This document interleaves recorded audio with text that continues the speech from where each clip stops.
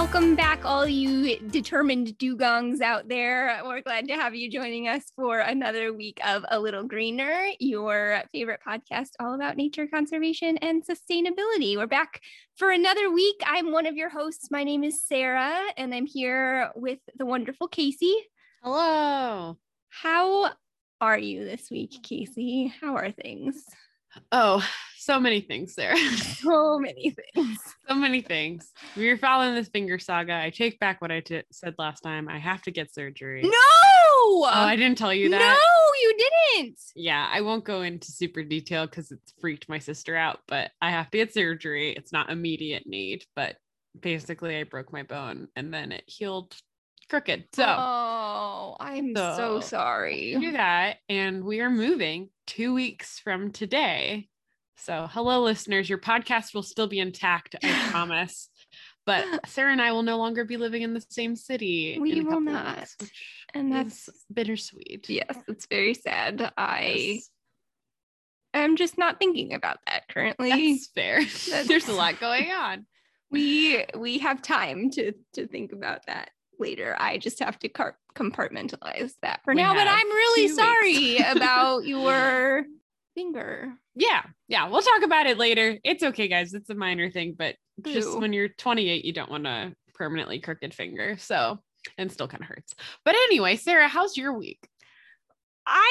We're just full of depressing things. We are. I'm so sorry, guys. This is a happy episode overall, but we just have to get some venting out for you, so you know where our brains are when we're doing this. So my struggle this week has been two of our delightful mascots, my pets. I have a dog named Murray and a cat named LT, and they have both been having health issues this week. The dog is fine, not serious, just more of an greyhounds are the most fragile dogs on planet Earth. And I don't want to say annoyance, but it's been impacting my ability to sleep. We'll just leave it at that right now.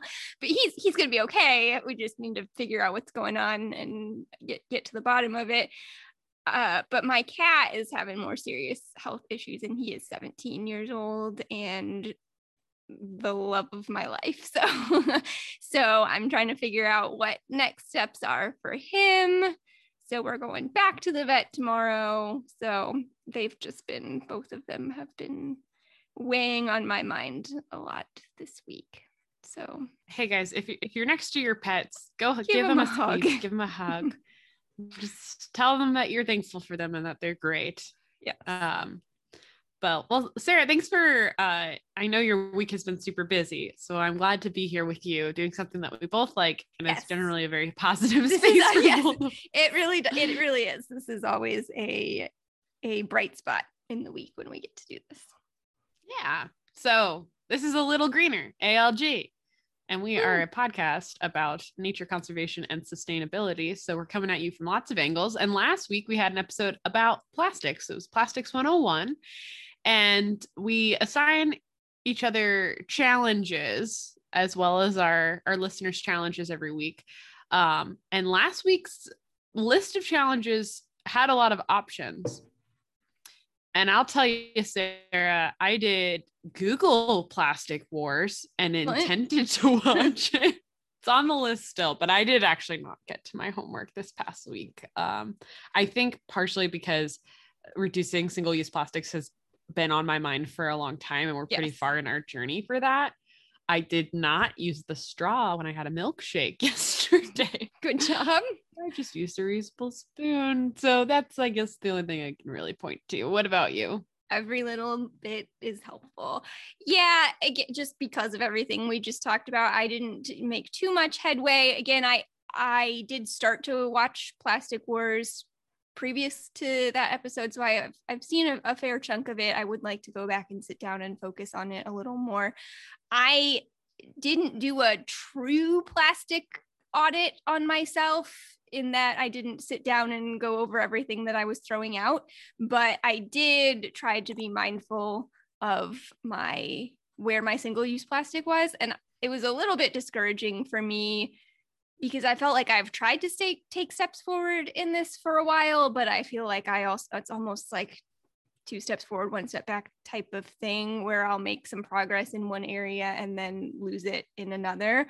My kitchen is still pretty heavy on plastic waste, I feel like. So I need to really, Casey, I've been trying to get myself on a journey to eat healthier also. So I've been focusing on that a little bit and not worrying too much about some of the plastic waste that comes along with it. But I feel like I need to get myself back on track a little. So I think that I actually need to sit down and be a little more intentional about what things I can actually change out in the kitchen in particular to reduce my plastic waste a little more.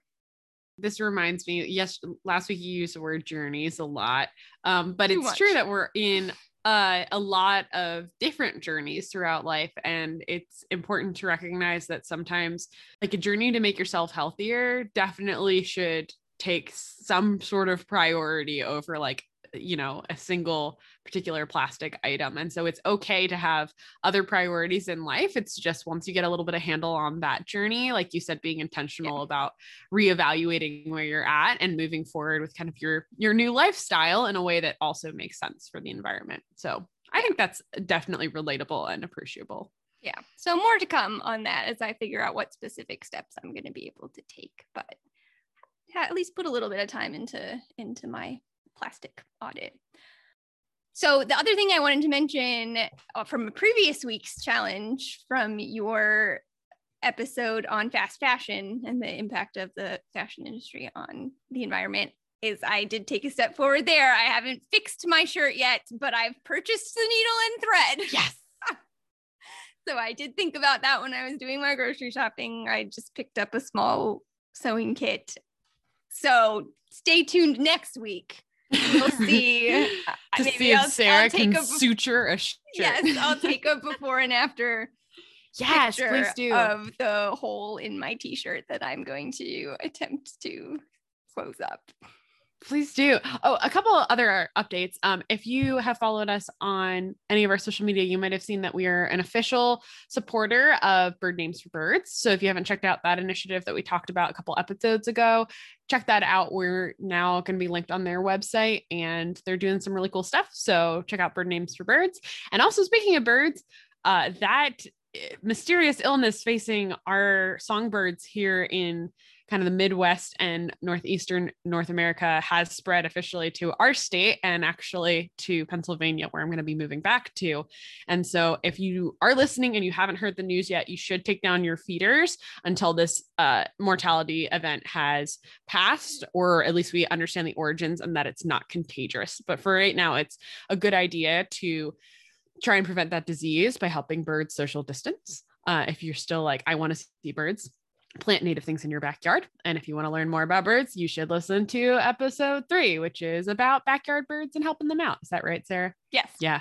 Episode 3. Nailed it. Okay. One day I won't be able to do that, but today I did. Awesome. Yeah. Thanks for those updates, Casey. Yeah. And I do have a question for you, Sarah. What is your favorite marine mammal? We're going to be talking about marine mammals today. Obviously, I don't know that I have a strong affinity to a particular marine mammal. Do you like marine mammals? I do. Yeah, sure. But sort of in the way that I like all animals. I don't know if it's just because I grew up in a landlocked state or what the deal is that I didn't maybe grow up feeling particularly connected to marine mammals. Maybe if I were going to say like sea otters, maybe I just like otters that's a cute in general. One. Yeah. So maybe a sea otter, or living in Florida, I got to have a soft spot in my heart for manatees. Yeah. Have you ever seen a sea otter in person? No.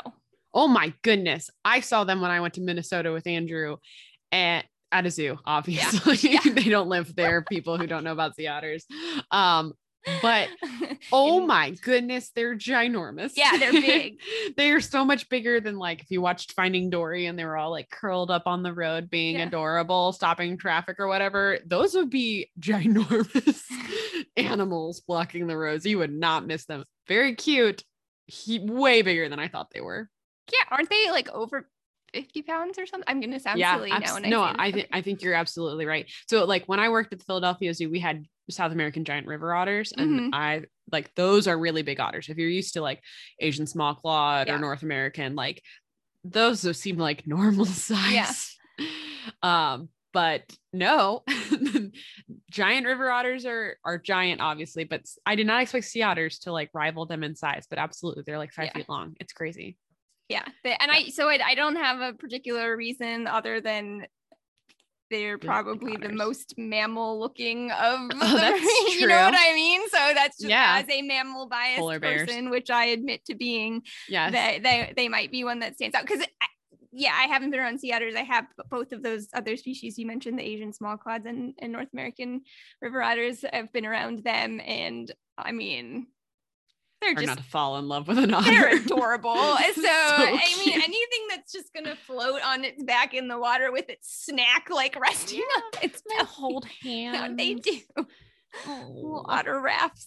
So maybe them, or manatee, again, similar. They're just sort of gentle giants just floating around out there eating their potatoes. Eating their aquatic plants, just living their life. So maybe one of those two. We have discussed this. I am not like I like the ocean. The ocean just terrifies me. Yeah. So like I've never been like, I don't know, relate to the freedom and the like, know, swimming through the ocean like a torpedo. No, that's not me. But my favorite is humpback whales. Okay. And I'll tell you why.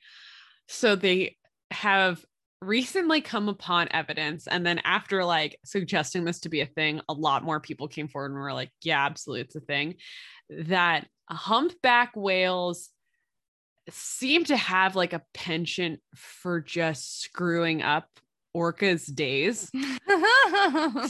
I asked Andrew what his favorite marine mammal was. He said killer whales, super cool, orcas.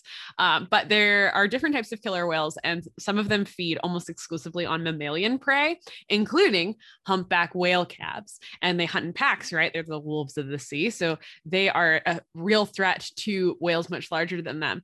But they've discovered that when these killer whales are hunting, they make a lot of noise once they've actually like cornered their prey. And if a humpback whale hears that nonsense, they're like, not today. And they swim straight into packs of orcas to prevent them from eating not just humpback whale babies, but literally anything else. Sunfish, seals. There's an account of a humpback whale male rolling over on its back and lifting a Weddell seal out of the water on its belly. It almost fell off, and he like readjusted it with his flippers. Goodness. And rescued it from a bunch of killer whales, and like put it on the ice so it couldn't get eaten. And like scientists are discussing this on terms of like empathy, which I think is so cool. Like, do these animals have empathy for these other animals? Do they recognize that not only are these killer whales feeding upon humpback whale calves, and that's really could be a trauma related response, that like that's something they recognize and want to save these other animals from the same issue. And I think that's a really interesting exploration. It's one of the reasons I like marine mammals, is they're very, very smart and have an emotional component to it. But also I like to think that, like Andrew and I are talking about, like, why would they do this? And he's like, maybe it's kind of everything. And there's a part of me that thinks that maybe these whales are just kind of petty. Like they got messed with once by a killer whale and was like, this man's never eating again. And are just like willing to just be like, I don't care about this sunfish, this random like disc-shaped giant fish, but you're not eating it. You're going down. Yeah. Right. I don't care about them, but I care about you having a bad day. So I think that those stories are so fascinating. And obviously we have so much to learn still about marine mammal cultures and language, and so many cool things going on. So I wanted to talk today a little bit about some successes we've actually had with marine mammals. So we'll talk some about their threats, but this is going to be an overall kind of positive episode about some cool policies that have come into place and why they work. So if you stay tuned, we're going to discuss that in the main body. But first, we're going to have a review from Sarah.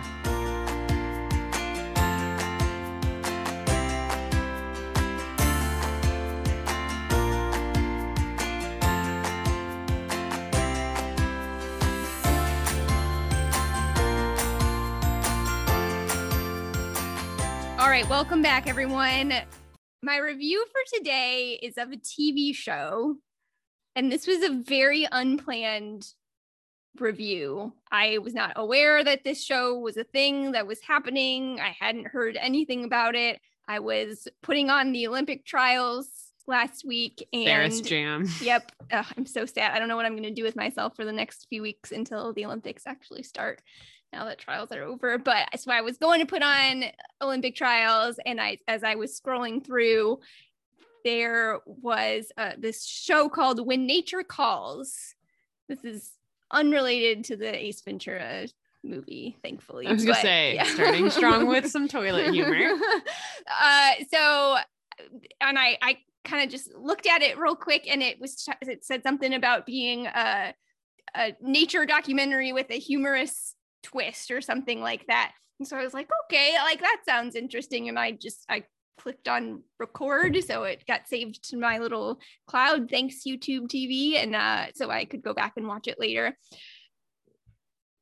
I don't really know what to say about this show, quite honestly. So that it is maybe exactly what it's advertised. So it's almost like a spoof on a nature documentary. Or if you've ever seen the little internet videos where they do voiceovers of where it's animals doing something and they'll do a human voiceover with the animals, that's what this show is. Narrated by Helen Mirren, who she's I love Helen Mirren. She's a great actor. But so she's narrating it, and then it just cuts in and out to different clips of different animals with human voiceovers. So are they actually described, like, is it like that video of the prairie dog that's going, Alan? See, I love that too. I just can't imagine like so half hard. An hour of but it. Yeah, exactly. Thank you. So that's exact, and it's an hour. It's an hour. Oh, wow. So I'm just not sure what the goal is and who the audience is, and yet I still can't. So in my mind, as I was putting this review together, I was like, this is going to be a negative review, which is not my thing. I'm going to tend to be pretty positive in these reviews. If you haven't noticed, I'm going to want to review things that I like. Not me. Seaspiracy stinks. Anyway, continue. But then, the more that I was thinking about it, I was like, I don't know if I hate it. I just don't understand it. And I feel like there is an opportunity here that we're missing. So as a conservation educator, our job is to get people to connect to animals, right? We want people to feel empathy to the animal kingdom. We want them to feel a connection, and that through that caring and through that connection, that's going to inspire people to want to do their part to help protect nature. So, and I think humor can be valuable in that. And I think it's good to see the lighter side of things, but there's no educational component, at least in this first episode, that I could find. So, for example, one of the clips is they're showing monkeys, and I can't tell what they're doing exactly, but they're, monkeys, primates, intelligent tool users, that kind of thing. So he's got a stick and looks like he's trying to get something, but they don't talk about that at all. There's a voiceover going on that's about like a husband and wife arguing about the husband trying to fix something on his own and not calling the plumber, like that type of thing.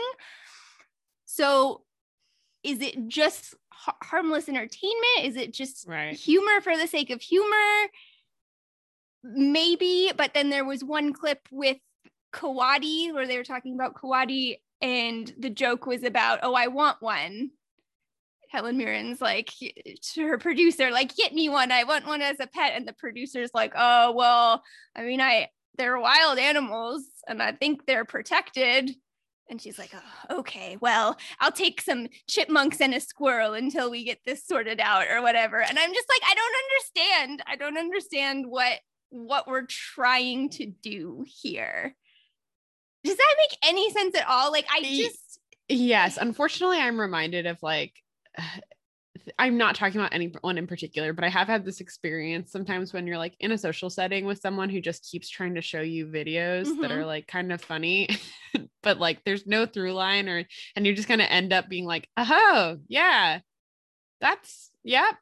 Like, and that exists. It seems like a lot of the humor is a little cliche too, of like a husband and wife, like, you're not treading new ground. A little bit. There were moments that I laughed. There were moments there, if you do watch it, and I kind of want people to watch it because I want somebody to explain to me who the target audience is and what they're trying to accomplish with this. There's a penguin clip that made me laugh that I thought was funny, but I feel like I needed something more. And I was reading an article where they interviewed Helen Mirren, and she made a comment about how you're going to learn from this show.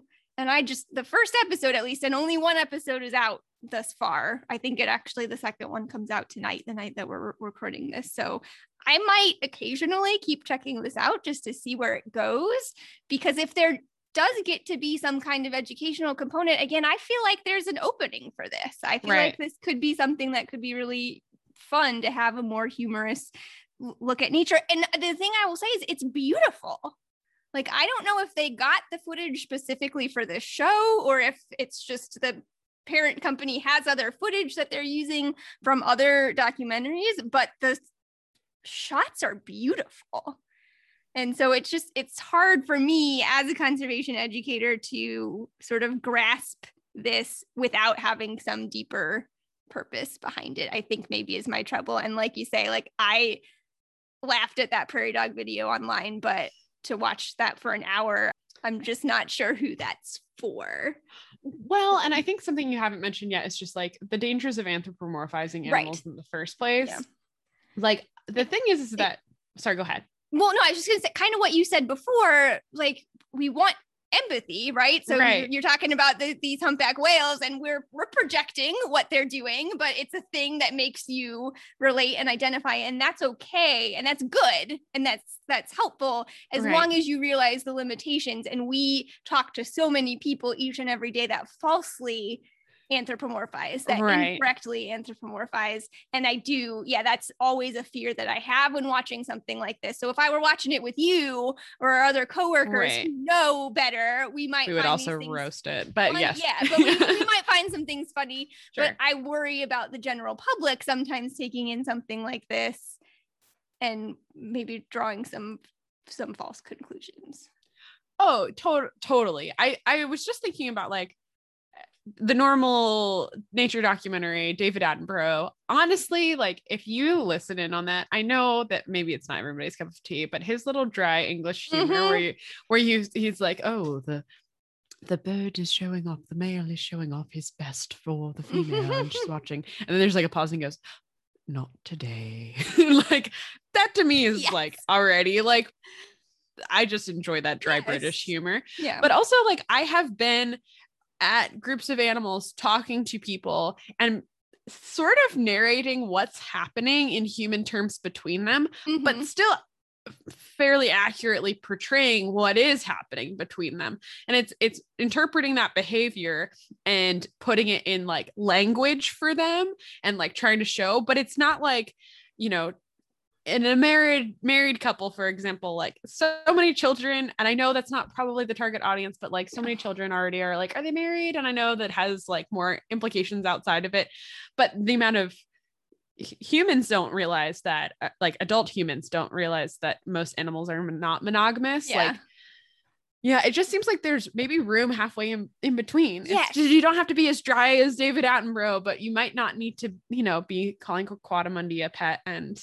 like, and again, like it's totally all done in jest. Like, it's clearly supposed to be a joke. So maybe this is just me being overly sensitive. I don't know, but I'm curious to see if the show does continue, if it winds its way there, you know, if maybe we do find a little more balance. Because I would be totally down for a more overtly humorous type of documentary if we can find the right balance. I will say to since you mentioned kids, it is TV 14. It does have definitely some adult humor incorporated in there. So I think it I can't remember what time it was when I saw this on, but I think it comes on a little bit later in the evening, and so it's not targeting children, just FYI, if you do decide to check it out. So I don't know, that was kind of an all over the place review. No, but I think you brought up some really like salient points that are gonna continue to roundabout, as because our background is conservation education. I think that's a great related topic that I'm glad you brought up, because I hadn't heard of this show. Yeah, I have watched other ones that are sort of similar that actually sound kind of less entertaining than what you're describing. Like, it sounds like the thing you're describing is like meant to be primarily entertainment. Yeah. And I haven't seen, honestly, the best thing I've seen, and this is not safe for children, I don't think, is like Snoop Dogg doing clips of documentaries. Highly recommend. There's like otters getting attacked by a crocodile and he's like reacting in real time to it. Like, obviously not as a educational moment, but it is a true like empathetic moment where he's like, what? And then they're like giving it up and he's like, what are these animals? And I always think of that what are these animals? So my terrible Snoop Dogg impression, but yes, your David Attenborough is better than your Snoop Dogg. I have a lot of practice on that one. Yeah, so I guess the jury's still out. Initially, when I watched the show, I did not care for it. Yeah. And I still think it's probably not my cup of tea. But I really want good things for it. I really want to see it do something. Yeah. If you're watching it, these are things to think about while you're watching it to help color your context and see if it's right for you. Yeah. Keep in mind. No, thanks, Sarah. I didn't know this was a thing that existed, and I appreciate your viewpoint on it. I don't know if it'll impact your life or not, but there you go. So thanks for listening, everybody. Stick around, and we will be back with our main discussion.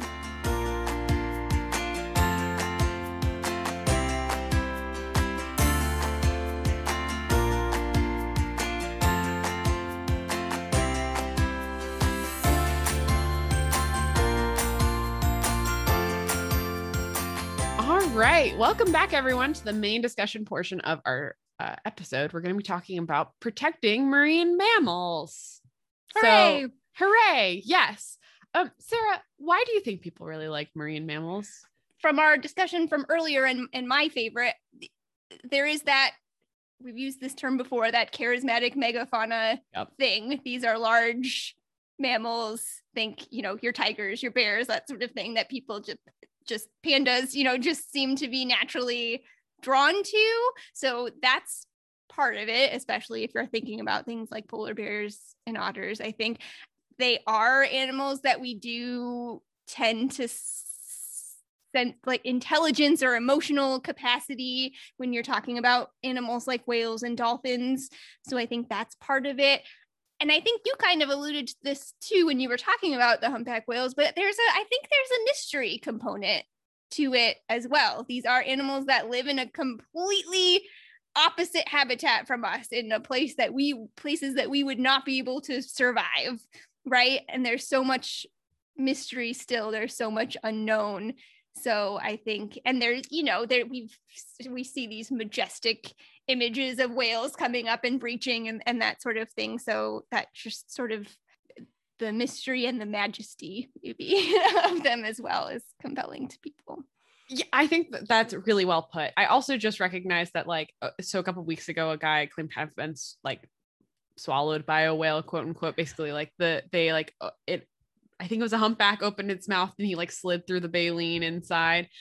But that particular moment actually reminded me basically of the opposite notion, which is that these animals are also not threatening to humans. I think in most contexts, obviously, our media has really built them up as animals capable of forming these human-like relationships with people. But also even though I think orcas are amazing, they really scare me. Can I just say, Pinocchio as a child, I actually feel I've been a little bit afraid of whales because of Monstro. Well, that's the thing is like, I loved being in a boat next to a whale. I got to see whales from a helicopter once. And that was like, it was like a nature documentary, but like the idea of even being in the water with a humpback whale, which is my favorite, and know that they don't have any targeted aggression towards me. I am not a mammalian eating killer whale. I have no desire, like just because they're so big that like they just flip around and you can get smacked. But like, you know, the idea of these guys saving you from sharks who are characterized as kind of the villains and things like that. Like, I think there's so many things that go into it. I'm kind of fascinated by the psychology of the whole thing. Now I want to dig more into it, but during this podcast, we've been talking about a lot of different facets of conservation. So a lot of times we've been talking about personal responsibility. I think single-use plastic is a really good example of that. We have a lot of personal changes in our lifestyles, eating meat that we can change that are going to be influential. We also have, through personal responsibility, using our consumer pressure to put pressure on industry. And so we've talked about that in the form of the market-based solutions from Forest Stewardship Council, for example.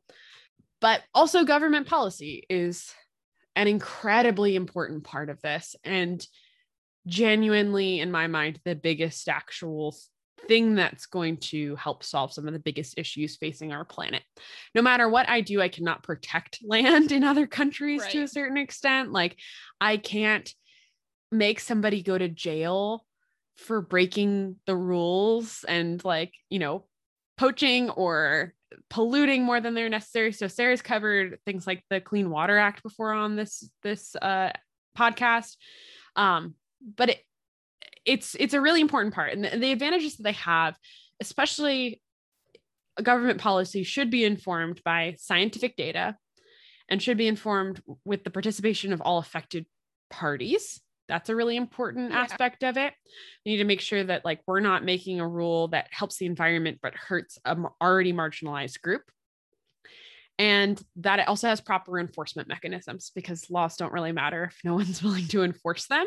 And that tends to be a huge issue in a lot of countries that don't have a lot of resources and good infrastructure to begin with. I'm thinking of like Madagascar, where a lot of their wildlife is endangered, but there's not a lot of people to enforce any sort of taking of that wildlife because there's not really a centralized way of distributing the information in the first place. So having this proper enforcement so that there's consequences, having good information, it really takes a functioning good government to be able to put in place this policy. So obviously there's a lot of obstacles throughout the world. And also that some of these things are on an international scale. They go past the borders of certain countries. So today I wanted to talk about a very successful law here in the US, and then some other laws and international agreements that have really helped protect specifically marine mammals. And the first one we're going to talk about is the Marine Mammal Protection Act of 1972. If you are like thinking about, the Clean Water Act, we talked about Earth Day at one point, you might be like figuring out that there's a nexus to all of the dates in this, and that is the very end of the 1960s and the very beginning of the 1970s.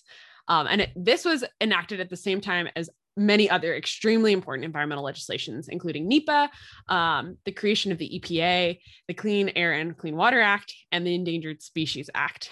And something that might be surprising to a lot of people is that this was all signed into law by President Nixon. And I don't know how much history anyone else has, but Nixon was not like a tree hugger. I don't know if I can actually picture Richard Nixon in nature personally. He's, if you're not from the US, not necessarily has the best reputation. He had to resign in disgrace. Scandal. Yeah, lots of scandals. But I think what we can learn about this is Nixon was not a tree hugger. Sorry, go ahead. It's just really funny that, I mean, when I think, I am not a history buff in any stretch, but I hear Nixon and I think Watergate. I don't ever think about that was him for all of these over environmental acts. One of his aides, gosh, I should look up the exact quote, but one of his aides, it'll be in the show notes, had said to him, I think your like biggest legacy is all the amazing environmental protection that you put in place. And apparently he was not happy and said, let's hope not, John. Basically what happened is that Nixon was in some hot water for some war things that people were not happy about. And so he kept using really popular environmental legislation to help boost his approval rating. Huh. The creation of the EPA was apparently to actually eliminate a lot of other government agencies that were covering a lot of the environment and consolidate them to create smaller government. So that's the thing that's pretty central to the Republican Party here is they don't like government overreach. So you'd think that all of these things that put caps and limits upon industry and the free market would be things that he wouldn't want to sign. But actually, like these are bipartisan efforts. Like Democrats were definitely involved. Republicans were definitely involved in passing a lot of this legislation or it wouldn't have gone through. Nixon just happened to be the president who signed it. And the reason he signed it is because they were immensely popular with the public. People really were not aware of what was going on with environmental issues in the early 60s, but really quickly became aware of a lot of the issues going forward. So like there were televised oil spills, for example, that became a big issue. And that really spurred the public. And the Marine Mammal Protection Act really came about because people really care about these charismatic megafauna and wanted to do something to help them. So question for Sarah, we've already sort of like listed some of those animals. So maybe this is a little redundant, but what is a marine mammal? I mean, it's pretty much what you would expect. So these are mammals like us. So these are air breathing creatures. Other mammal traits that you might think of, they have hair, although to what extent, some have more or less or more limited over a smaller portion of their life. They're going to have parental care to some component, nurse their young, those types of things. But these marine mammals are going to do that in a marine or ocean environment. So we've talked about a lot of different kinds that you can kind of group them for. So you've got your cetaceans, so whales, dolphins in that group. I mentioned the manatee. I introduced our intro was dugongs today. So the manatees, dugongs, sirenians, yes. You've got your polar bears and sea otters that maybe we don't necessarily think about as often as being marine mammals, but they are classified as such. And then you've got your pinnipeds. So your fin-footed animals like your seals, sea lions, walruses. And just now, Casey, I had a revelation. I might need to change my answer again on my favorite marine mammal, the narwhal. Oh, yes. How do you not mention the narwhal? I mean, this is an animal that probably a lot of the general public, if you were polled, would say is not a real animal. Yeah. I think they are thought of as being a mythical animal a lot. They got a giant tusk coming out of the tops of their heads. How do you not love an animal like that? So I basically know nothing about them, but I get really excited when they're super cool. Yeah. I mentioned narwhals later in our script and I put a bunch of exclamation points after it because did you? Yeah, I did. Narwhal. So yeah, like you said, and if you're thinking like mammals have hair, well, like these don't all have hair. Dolphins actually are born with a mustache, which feels like a cop-out, but is true. And they fit everything else. They drink milk. Yeah, all that kind of stuff going on. So they have a lot more in common than you and me than like a fish. Right. So I think that, again, that's another thing that sort of is interesting is they dwell in the same environment as fish and lots of other animals that we generally have problems empathizing with. We have no problem empathizing with the dolphin. I bet you Flipper has something to do with it. But yeah, there's a lot of like media that would make you think about marine mammals in a different context. So scientists and citizens were becoming increasingly aware of declining populations of marine mammals in the 1960s. Two kind of big issues that were coming to light were dolphin mortality from tuna fishing. So basically they were using purse seines, which is a net that you wrap around things and then you just lift everything that's in there. And dolphins oftentimes are in the same area as tunas. And so lots of dolphins were dying in that process. Again, I think it's interesting to think like we had a huge problem with dolphin mortality, but we have no problem with tuna mortality because tunas what we were looking to make sure we caught. So I just find it interesting. I'm not saying it's right or wrong. I just think it's interesting. It is interesting. The clubbing of baby seals for the fur trade. That is also something that really is not as prevalent anymore. I think there's only like 5 countries who still use like club seals. Basically, that was the traditional way of killing them. And like, if you've ever seen a baby seal, oftentimes the pictures that are shown are them with their lanugo, which is their like soft, white, downy birth fur. Mm-hmm. I don't know if there's a cuter animal. It's the most precious. Basically, giant eyes with a tiny nose, and it's white and fluffy, and little soft. You were meant to protect it. It hurts. It's so cute. Like cute aggression. Yes. Now, in reality, there are lots of laws that actually, in some cases, would prevent people from actually killing babies who still have their lanugo. It's actually older ones, but they're still like less than a year old seals. Lots of them. Obviously, some ethical things to think about when you're talking about like. When we're talking about clubbing, like we're talking about the method of destruction when oftentimes we are very removed from any of the animals that, like meat, for example. You probably haven't thought about how your meat was killed. I try not to, but like this is like part of it. And then there's also continuing commercial whaling at the time.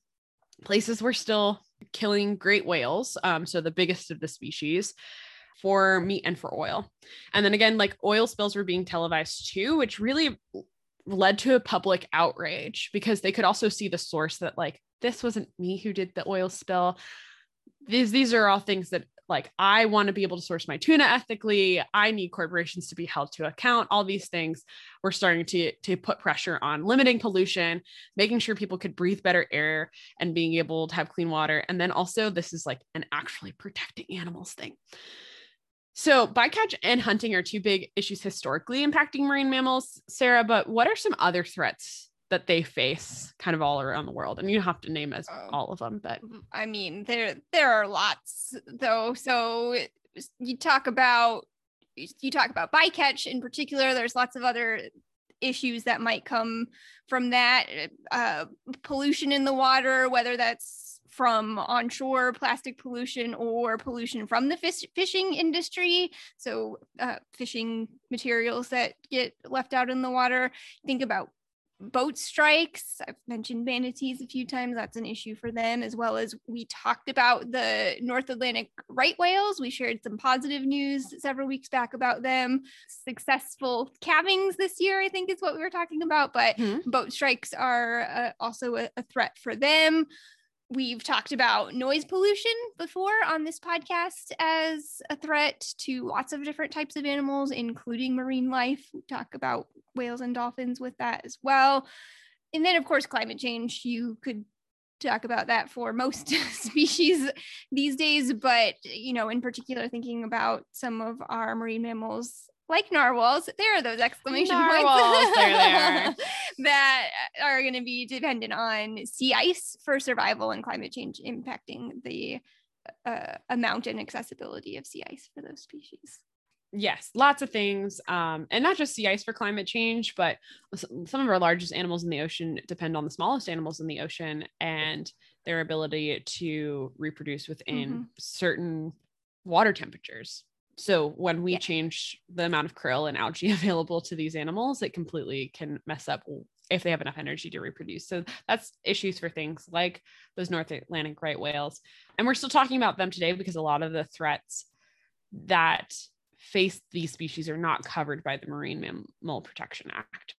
So let's talk about the things that are covered by the Marine Mammal Protection Act. Some of the things that currently threaten marine mammals are what we would consider indirect threats. So something like climate change is not like directly targeting marine mammals, but that is an environmental change that is going to continue to impact them. So the Marine Mammal Protection Act was put in place to protect all marine mammals from direct threats. So something that we would consider take, which can be anything from like directly killing one of these animals to actually harassing them or preventing them from engaging in natural behaviors. A later amendment really weakened some of the strength of enforcement on some of these more minor infractions because it actually takes a much more broad approach. Basically, the goal of the Marine Mammal Protection Act is to protect these animals so that they can be at a optimal population level. So they are trying to look at an ecosystem scope and see how much the environment how many of these animals should exist in this environment. And anywhere from that like optimal, sustainable level all the way up to what we consider carrying capacity, which is the maximum amount of animals that the environment can carry, is really the target goal for getting these marine mammal populations back. But it was mostly to protect them against direct take. And so that's direct killing for the most part. So that is supposed to help solve that ecosystem thing. And that's what later lawyers decided was the point of the bill, instead of like preventing harassment of marine mammals, even though that's still illegal. Don't do it.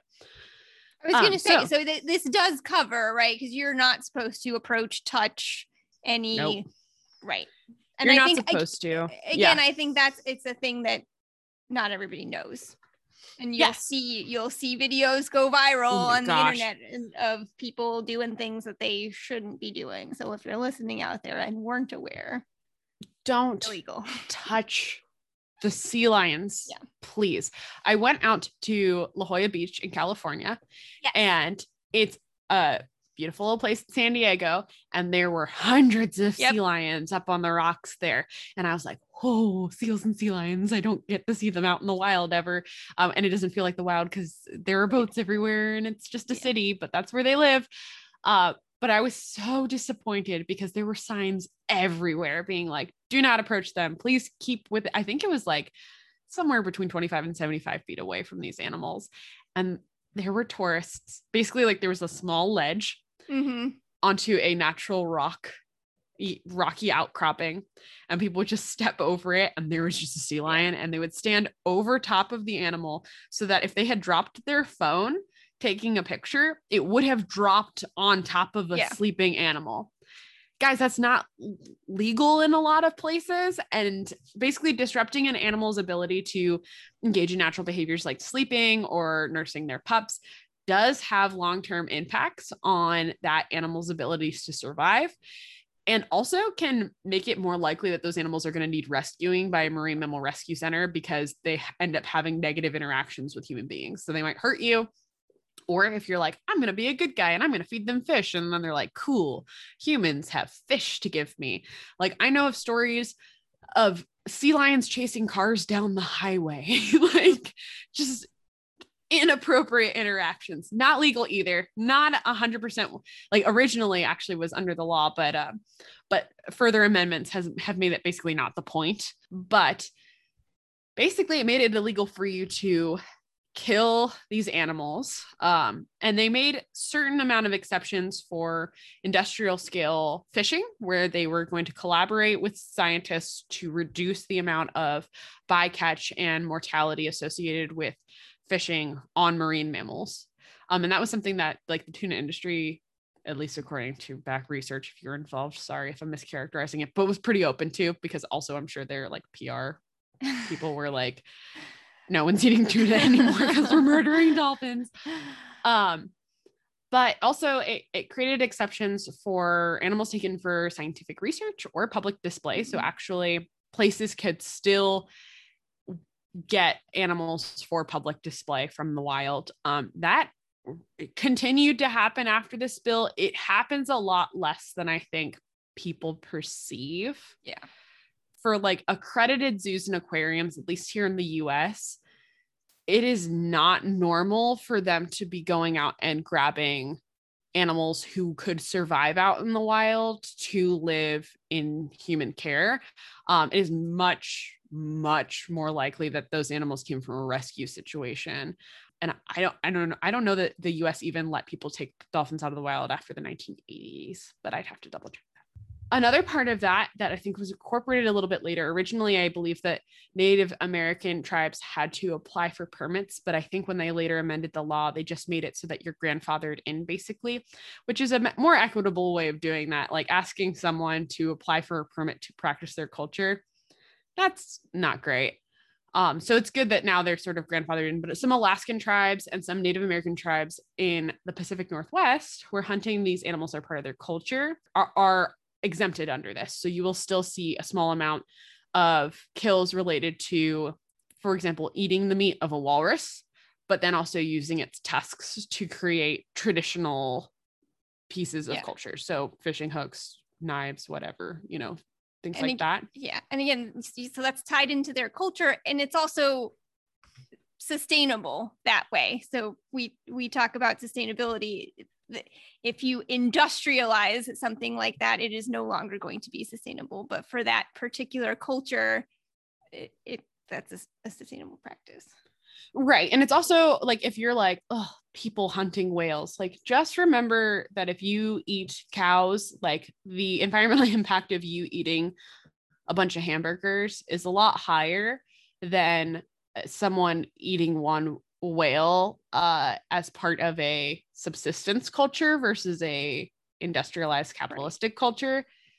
So sorry, go ahead. No, I'm sorry. I just keep interrupting you tonight, but that it is subsistence hunting that's important, just like a lot of us do for deer and things like that. So that's, I think, because of the way that we perceive these animals to be, that it feels more quote unquote wrong to some of us if we're not part of that culture. And so I think that's a mind shift that people need to make. And I don't know, hopefully that made sense.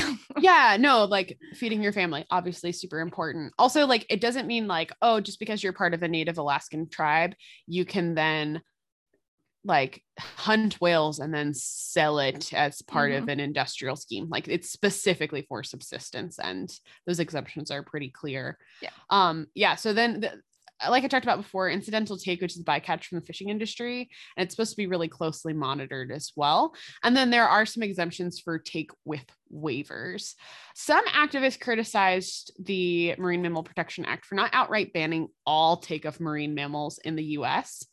And really, like, what they were saying, maybe some of them were, again, like, having some conflict with the fact that some people were allowed to hunt animals. But actually, like, the idea was those waivers could be granted if the populations of animals became above the carrying capacity of the environment. And what some of the things I were reading were saying, which I very much agree with, is that we have already impacted the environment these animals live in.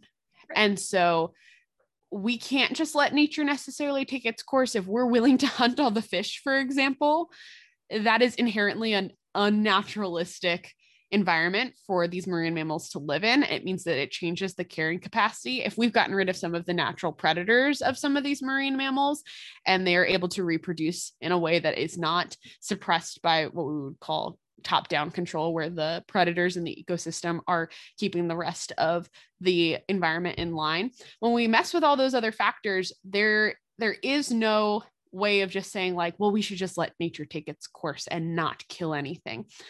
In general, though, there's not a lot of like, there's not really any exemptions for that. And that's because the waivers were supposed to be with evidence that these animals were overpopulated. And we actually don't have a lot of evidence of anything. We don't have a lot of good population things. So basically, enforcement was split between two different departments. This seems to have some contention, but basically between NOAA, which is the National Oceanic and Atmosphere Agency. I said it wrong, definitely, but that's basically what it is. It has to do with the ocean. And then the Department of the Interior, which is in charge of Fish and Wildlife Service. We're all about accuracy here in the pods. National Oceanic and Atmosphere. Oh shoot, I lost it. No, we'll never know. The last word's not agency. Is it administration? It's probably administration. They make it hard enough to find. But basically, like, some of these animals, like polar bears, for example, are under Fish and Wildlife. This is not the first law in the United States to protect wildlife. There are some like migratory bird laws, for example, that protected birds. there was an iteration of the Endangered Species Act in 1969 prior to this that protected animals, but really only like game and bird species. But this is kind of a different sort of thing because it is really looking at that ecosystem level. In 1994, population levels, they decided in the amendment that population levels had to be assessed at least every 3 years, with some strategic populations needing to be assessed every single year. So there needs to be more funding probably given to these endeavors, but it's definitely like a different flavor of law than really anything that came before it. Yeah. Because of how wide-reaching it was and because of its approach to look at these animals on an ecosystem basis. Because we don't have a lot of population data, it's hard to quantify exactly how successful the Marine Mammal Protection Act was. But what we know is that the US has healthier populations of marine mammals than lots of other countries in the world because we are not allowed to hurt them, basically, which is very helpful. It had great recovery of harbor seals, gray seals, California sea lions, which are now like a least concerned species, elephant seals, and I said harbor seals again, but the seals are great and they're very cute. Look them up. Whale watching is now $1 billion industry. And humpback whales and blue whales have recovered because of this act, but also because the whaling moratorium, which we're going to cover in a second. And then manatee populations have recovered in Florida. Yay, manatee. Yeah. Even though I still only ever saw one and thought it was a log. They're just sea potatoes. Some drawbacks is that some species have not recovered as well because this act is not good at addressing some of the issues that we talked about earlier, which is indirect threats to marine mammals, oil spills, boat collisions, climate change, ghost fishing gear floating in the water that result in entanglement. There's some legislation to help out with that. Also, some of these animals are migratory species, so we can protect them while they're within our waters, but when they leave our waters, we don't have ways of protecting them. So there are some issues. For example, I believe it's in the Gulf of California where we have the vaquita. If you're familiar with the vaquita, it is the world's smallest porpoise. Is that right? One of them. One of them. No. I'm small. I should stop mentioning endangered. things. I don't have all the information. I don't trust myself to remember. Sorry, guys. It's super endangered. Like the last population study showed like 12 vaquita left, and it mostly has to do with bycatch with gill nets for a different type of fish. But because that falls under mostly the jurisdiction of Mexico, protections were basically put in place too late and we weren't able to help out as much with that. So again, laws help out when they are within a country's borders, but they're can be more effective if you have international cooperation, especially with marine mammals that live in the water and they don't know, there's like no boundaries there. You just swim. So there's a couple other pieces of legislation / international agreements I wanted to talk about in relationship to protecting marine mammals. So the first of which is CITES. Do you know what CITES is, Sarah? I mean, honestly, not as well as I should because we talk about it a lot. And I know that it talks about what animals and or materials from animals can be traded internationally. I can't even remember what it stands for right now off the top of my head, though. And I should probably...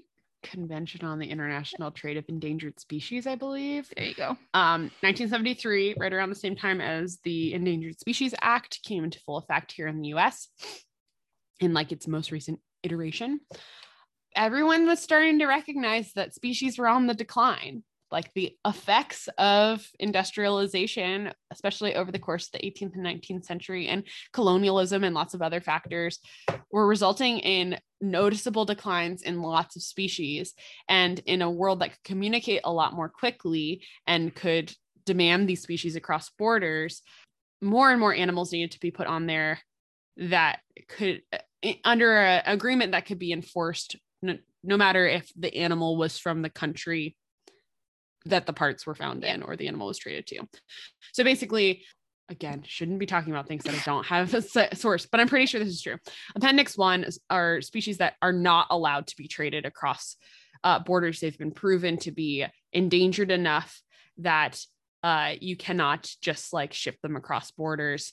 Appendix 2 is that their trade should at least be regulated. Right. So there should be limits to how many can be exported out. A big exception to this are animals that are bred in captivity. So, for example, we own pancake tortoises. Pancake tortoises are a critically endangered species found in Tanzania and Kenya. And I believe they were just introduced to CITES. I believe they've been scheduled now on Appendix 1. But ours can be traded if we sold them across international borders, which is what CITES covers. They are captive bred, so they're not under that because we're not affecting wild populations, for example. So all whales and many marine carnivores are already listed under CITES. So it's not legal to trade a lot of their parts or them in live specimens across certain borders internationally. And that's good. That's what we like. The International Whaling Commission is another voluntary agreement that many countries have signed on to help regulate whaling. So basically, I learned so much from their website. The International Whaling Commission was set up in 1946. Wow. Really early. Yeah.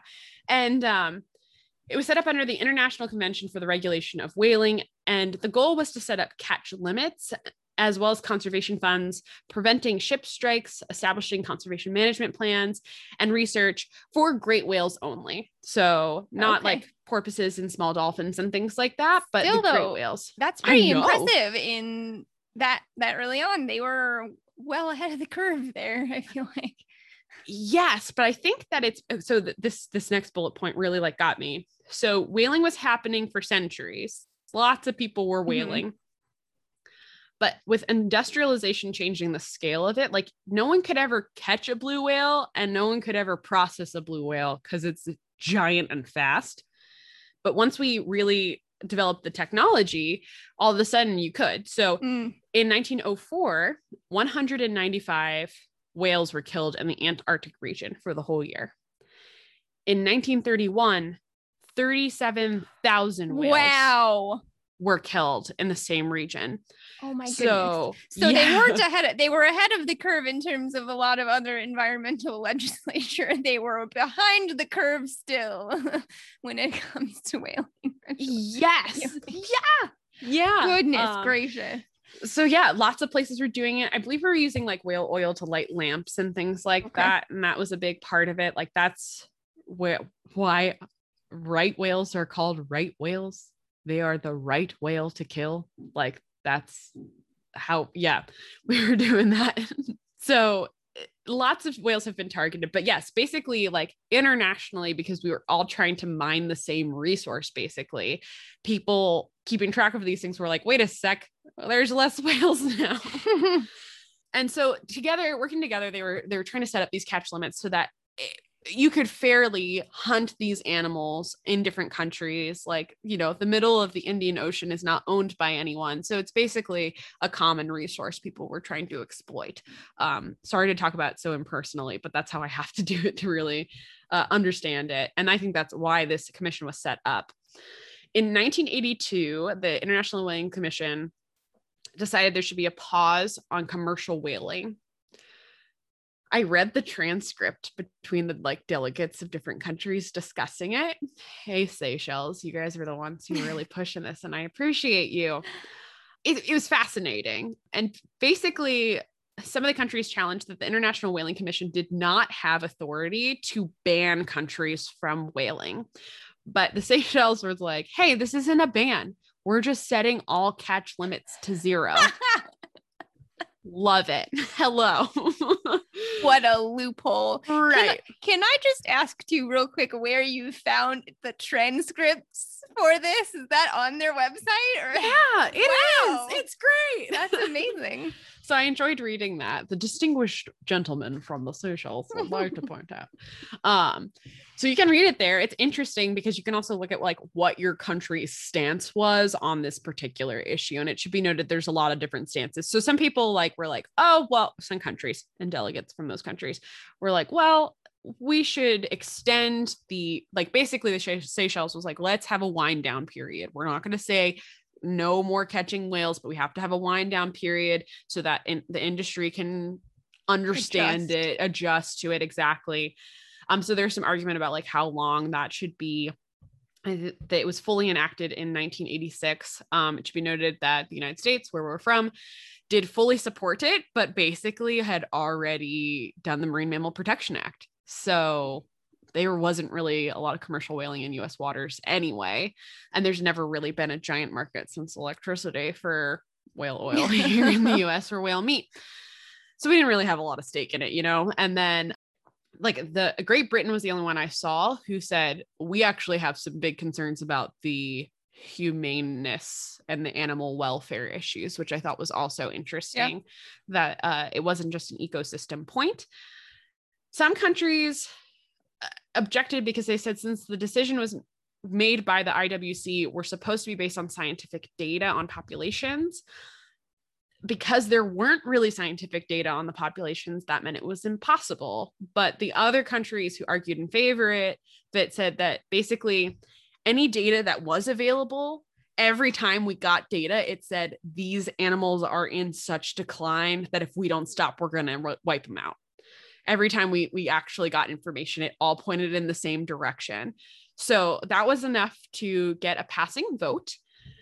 And same thing with the Marine Mammal Protection Act. And it's actually the IWC who really characterized the difference between Aboriginal hunting of whales versus the commercial hunting of whales, is that commercial by nature wants to maximize the practice, and Aboriginal hunting by nature wants to subsist upon a resource. There's still some countries who had some issues with it because there are populations of whales that maybe Aboriginal peoples were hunting that are so endangered that maybe they should be prevented from taking. But that ended up being an exemption under that as well. There are limitations to an international agreement, right? And that's basically that this is a voluntary agreement across countries and they can leave basically whatever they want. So in some international agreements, like you have built-in consequences for doing this, like trade embargoes and things like that. But Norway had lodged a reservation and objected to the moratorium. And while they remain a member of the IWC, they still take North Atlantic common minke whales in their economic exclusive zone, so within their own waters, but not anywhere else.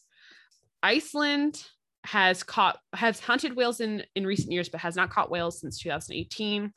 And Japan left the IWC in 2019, and they now whale commercially. So like this is a agreement, but there's nobody's going to jail for it. Again, there could be trade embargoes if the United States felt really, really serious about some of this, and perhaps there are some things we have done, but that's just what happens in international agreements. People try. Yeah. And countries, you know, to a certain extent have sovereignty over their own areas. So it's a little hard in some of these to say like, this is our resource and we're not allowed to use it. Even if from an animal perspective, we might find it objectionable because we have empathies with those animals and we don't want them to do. And then I wanted to point out the International Dolphin Conservation Program Act in the 1990s, which is actually very hard to find. But it was signed with the US, Venezuela, Vanuatu, Panama, Spain, Colombia, Costa Rica, Belize, France, Honduras, and Ecuador. And this act commits all of these countries to reducing dolphin mortality in the tropical Pacific to 5,000 a year while purse-seine fishing for yellowfin tuna. So it basically acknowledges, it's very narrow, obviously, like that's a lot of qualifiers, but it is an international agreement to help consumers in the US who get their tuna this way to say like, oh, Marine Mammal Protection Act's in place. Like, we don't have to worry about dolphins dying, but it actually like internationally spread some of those limitations to these other countries and everyone agreed to it. So that's cool. I wasn't familiar with that at all. I wasn't either. Thank you, other websites that ended up linking me to that, which again, we'll put in the show notes. So what's happening today? 37% of marine mammals are considered vulnerable, endangered, or critically endangered by the IUCN. So we've talked about this as in terms of like successes, and so many of them have been. There are reasons for hope. With the IWC moratorium, humpback whales have recovered from just 7,000 animals to 100,000 animals, with some populations back to their pre-whaling levels. That's awesome. Blue whales also have made a really amazing recovery from like an estimated 400 animals. They're now back in the thousands. So that's pretty cool. Under the Marine Mammal Protection Act, the US is requiring foreign fisheries to be held to the same bycatch levels of US fisheries. And fisheries in other countries have until November 2021, this year, to apply to be to be an acceptable fishing vendor. And then the decisions will be made by the end of 2022. So that's, to me, really, really awesome. Like this act that we passed in the 70s is now going to be impacting kind of worldwide who we are importing our fish from. Yeah. And this is great because an estimated 650,000 individual marine mammals are still caught as bycatch every year. And so having more fisheries adhere to our standards will reduce the bycatch. So like if one fishery is now adhering to our standards, even if the US is not their only consumer, now the other countries who are consuming them are also still consuming fish held to their standard because they can't prove that that particular tuna went to the US versus, you know, the unsustainably caught one caught elsewhere. So there are reasons for hope. And there's a reason that government policy is an extremely important part of the solutions to conservation on a worldwide scale. As someone who lived in Pennsylvania growing up, like I had very little contact with marine mammals. I think it's very cool that I live in a country that takes their protection really seriously. We still have ways to go, but this is one of those reasons that it's important to look at your politicians, no matter if they're Richard Nixon or if they're just a hippie, because politicians sway the way that the wind is blowing. And everyone recognizes that animal welfare is a win-win issue amongst voters, no matter what your political stripes are.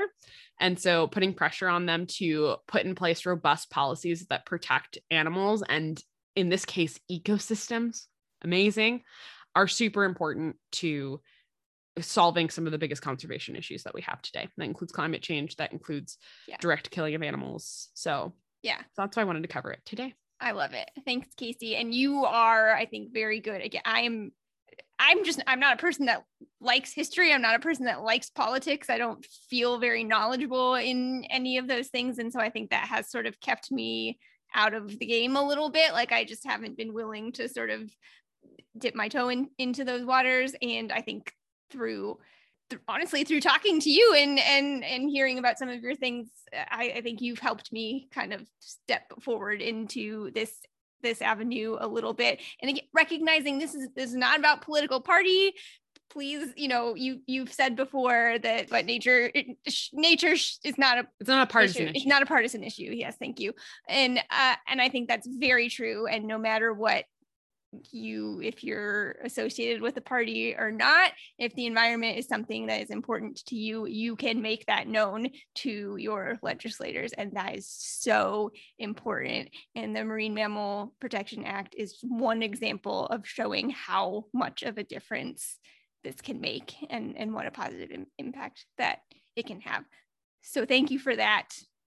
And thanks for this discussion. I really like it. Also, National Oceanic and Atmospheric Administration. Dang it. Got it on the second try. On the edge of your seat waiting for that answer. Yes. That's what NOAA stands for. Two last things. One, thank you to Professor McWhorter and Professor Eisen from my environmental ethics and environmental law and policy classes from college, because those have very much helped me understand the context of the things that we're talking about. And I thought that was a part of my learning that I was always interested in, but didn't think was useful. It's useful now, podcast people. The other thing I want to say is that, like, I should say nature should not be a partisan issue. And sometimes our politicians, especially on a national level, seem so polarized. They don't necessarily represent the opinions of their constituents. I guess that's what I'm trying to get upon it. Like, yes, certain factions of political parties can be more consistently advocating for safe, clean, healthy environments in nature. That doesn't mean that it is only people who are affiliated with those politicians who care about those issues and should be involved in the decision making. So if something's important to you, I don't care who you vote for on this particular issue, like just let them know that nature's important to you, and we're going to have better policy when we do that. Yeah. All right, guys, stick around. We'll be back with our take-home action.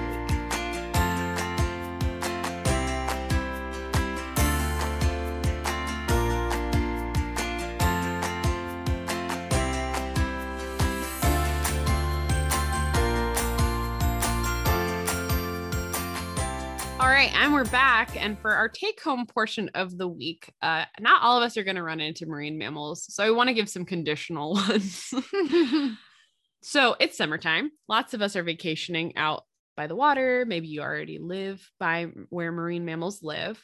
If you live there, or if you're vacationing there on your plane ride there, when you're sitting in your hotel, whatever, I want you to look up what the local regulations are for marine mammals. If you see an animal on the beach, it doesn't automatically mean it's stranded. Some of these animals just like to rest there, but you should know what to look for and contact a rescue center if you feel like that animal is in danger, and they're going to be able to provide you the best information on how to help that animal or just to leave that animal alone. Remember, that's always an option. We don't want to see any more videos of people like passing around a dolphin before they send it back into the ocean. We want to be informed by the people who know these animals best. And so that's kind of how you can help them out.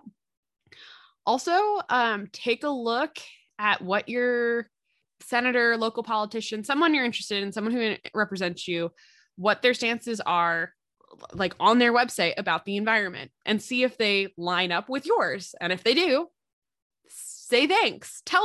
Please tell them why you like what's going on.